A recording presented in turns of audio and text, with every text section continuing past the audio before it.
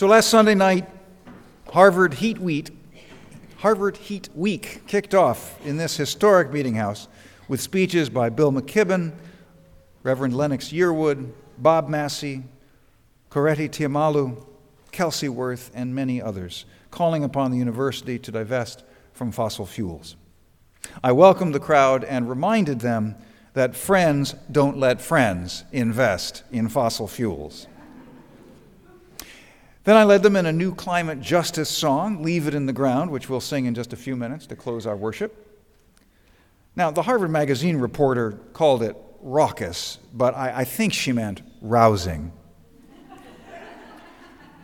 Wednesday was Faith Day of Harvard Heat Week. Wednesday morning, Lama Willa Miller told us a Tibetan story about a Buddhist monk who went into retreat and cried the entire time. His worried attendant sought out a wise master. "Is something wrong with the monk I'm serving?" the attendant asked. "What is your monk meditating upon?" the master inquired. The attendant replied, "The monk is meditating on compassion." When the master heard that, he bowed deeply 3 times towards the monk's retreat and said, "Here is a monk who sees the truth clearly." The truth seen clearly is hard to bear. Sometimes the best thing we can do is weep. Sometimes the only thing we can do is weep. I've heard it said that despair is a luxury of the privileged. If so, it's a luxury that ensnares many, frequently in the guise of cynicism, irony, or indifference. Emily Dickinson wrote of hope as the thing with feathers that perches in the soul and sings the tune without the words and never stops at all. How fragile is that tiny bird? How vulnerable to the tempest? The climate news is mainly bad. We all know that. So I'll spare you what a liturgist would call a litany of lament, and an attorney would call a parade of horribles. We've heard it all, and it's completely terrifying. Actually, there is some good news. Last year, while the global economy expanded by 3%, carbon dioxide emissions were flat, the first zero increase in CO2 without a recession in 4 decades. The explanation seems to lie in China's shift from coal to renewable energy sources like solar and wind. The cost of renewable energy, especially solar power, is dropping so swiftly that fossil fuels can no longer count on a price advantage in providing energy to developing countries. Pope Francis is speaking out forcefully on the Christian duty to care for creation, and the encyclical he's preparing is expected to throw the weight of the Catholic Church behind stopping climate change. The Heartland Institute, which just 3 years ago put up a billboard in Illinois comparing those who believe in global warming to Unabomber Ted Kaczynski, now admits that the science of climate change is actually settled.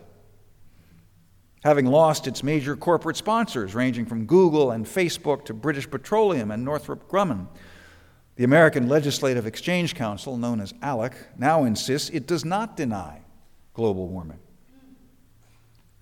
So 2 weeks ago, I tweeted a link to a Washington Post report that climate change deniers are in retreat, quote unquote. Immediately I heard back from someone who was having none of it. But he wasn't a climate change denier. He was a climate change believer, so discouraged he couldn't bear to hear good news. "Oh, if only," he scoffed. Arguments will shift to aspects of the science that bear on degree of urgency. We'll still hear plenty of the more troglodyte stuff. So I checked his Twitter profile, and this gentleman describes himself as in, quote, a blind panic about climate change, unquote. It made me wonder if hopelessness might be a kind of addiction that feeds and survives on its own despair.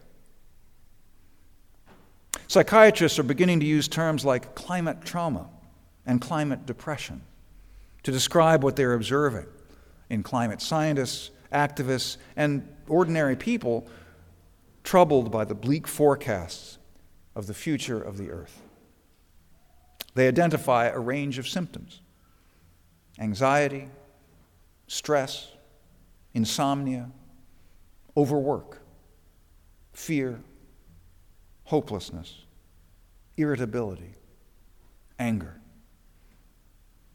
Psychiatrist Lisa Van Susteren recommends some remedies: physical and spiritual self-care through balance and healthy living, exercise for the endorphins and the boost to the immune system, time outdoors to reconnect with nature, remembering that you are not alone.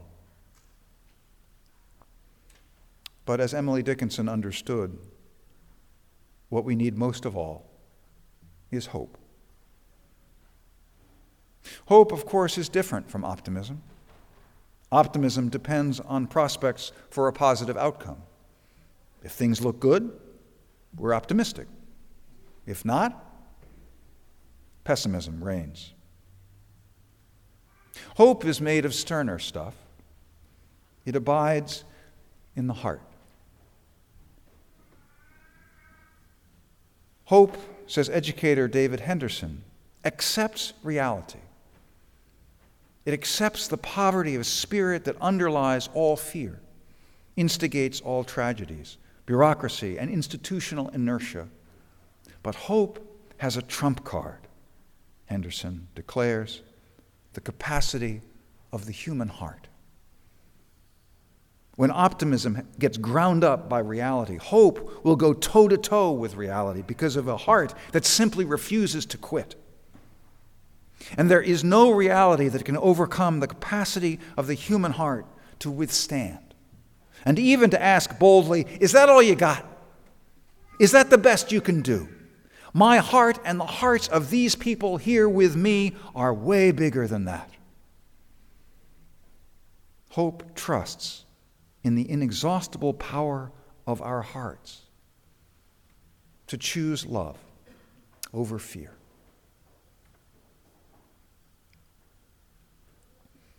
So hope is not just a feeling. It's a muscle that can be trained and developed.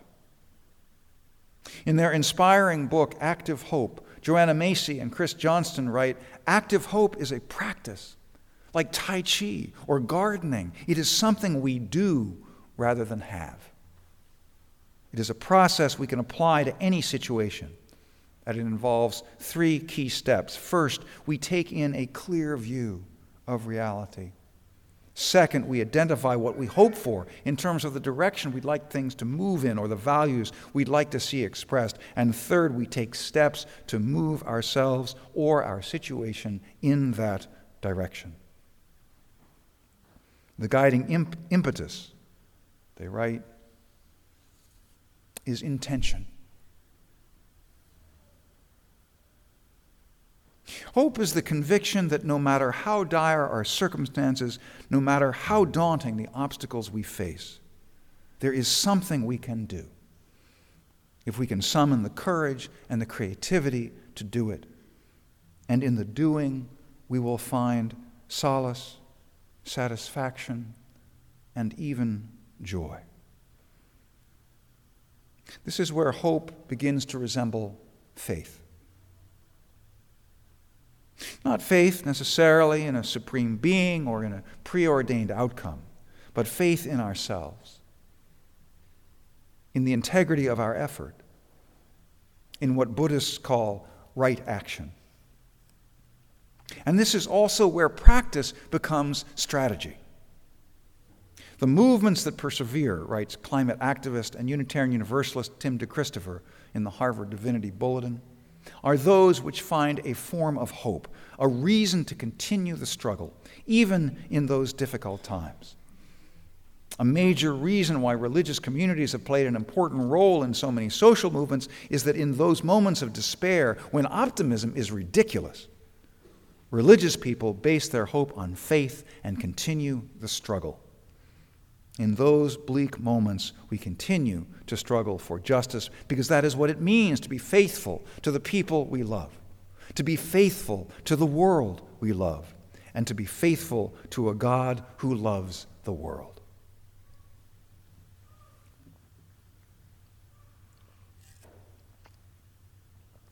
"14 years ago, in Washington, D.C., I was arrested with other religious leaders in civil disobedience.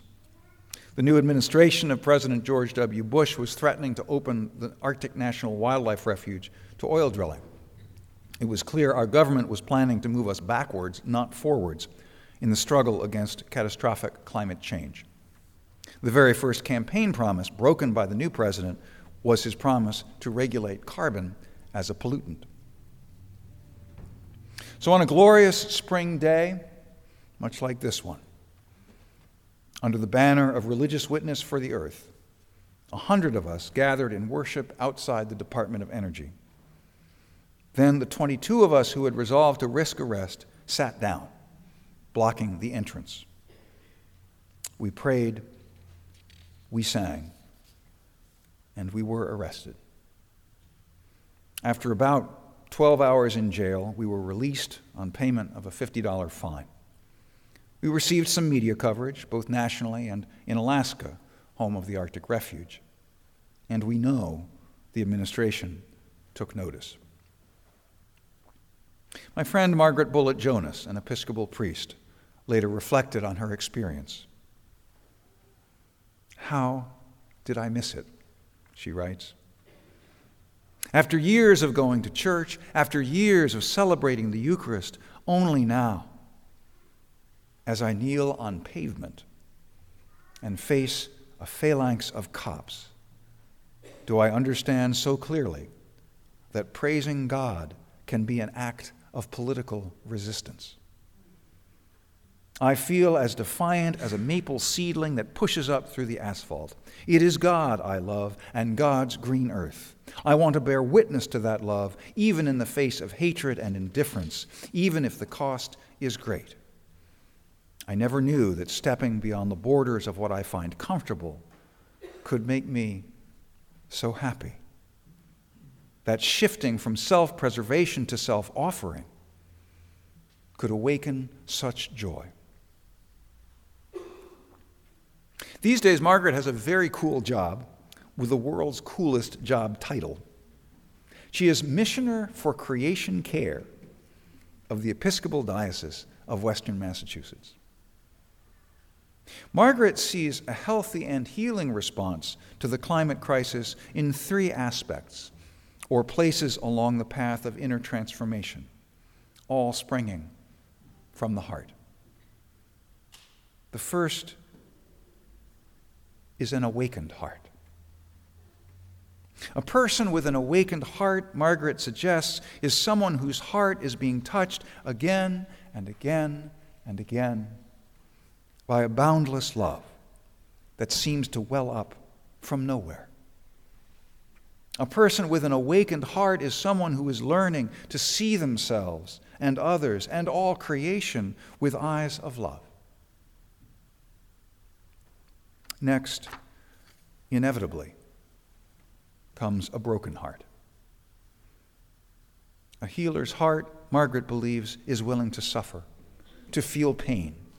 So that's the second aspect of a healer's heart. It's a wounded heart, a heart that is willingly pierced by grief.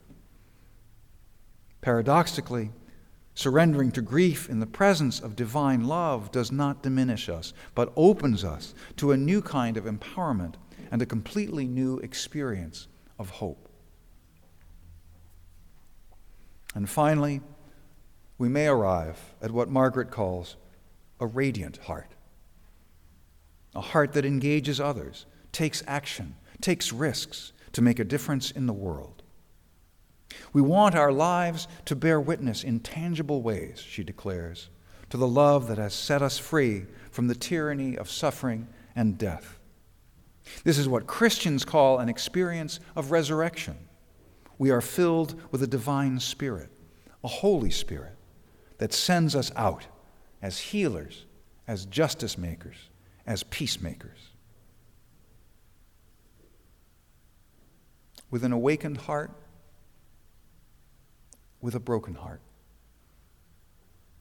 with a radiant heart, we can turn the tide against the desecration of creation, against mass extinction, against the exploitation of the most vulnerable people on the planet. We can build the beloved community of love and justice. Whatever the odds and whatever the outcome, let us go forward with hope. There's a saying in the Hadith, the collection handed down through the centuries from the Prophet Muhammad, which Harvard Muslim chaplain Nuri Friedlander shared with us here in our meeting house last Wednesday evening. It's a saying closely paralleled in the Jewish tradition. It is said that if the last day comes upon you, and the trumpet announcing the end of the world is sounding, and in your hand is a seedling you are about to plant, plant it. We can never know when that moment may come. And so, may we always hold a seedling in our hand. Amen. Ashe. And blessed be.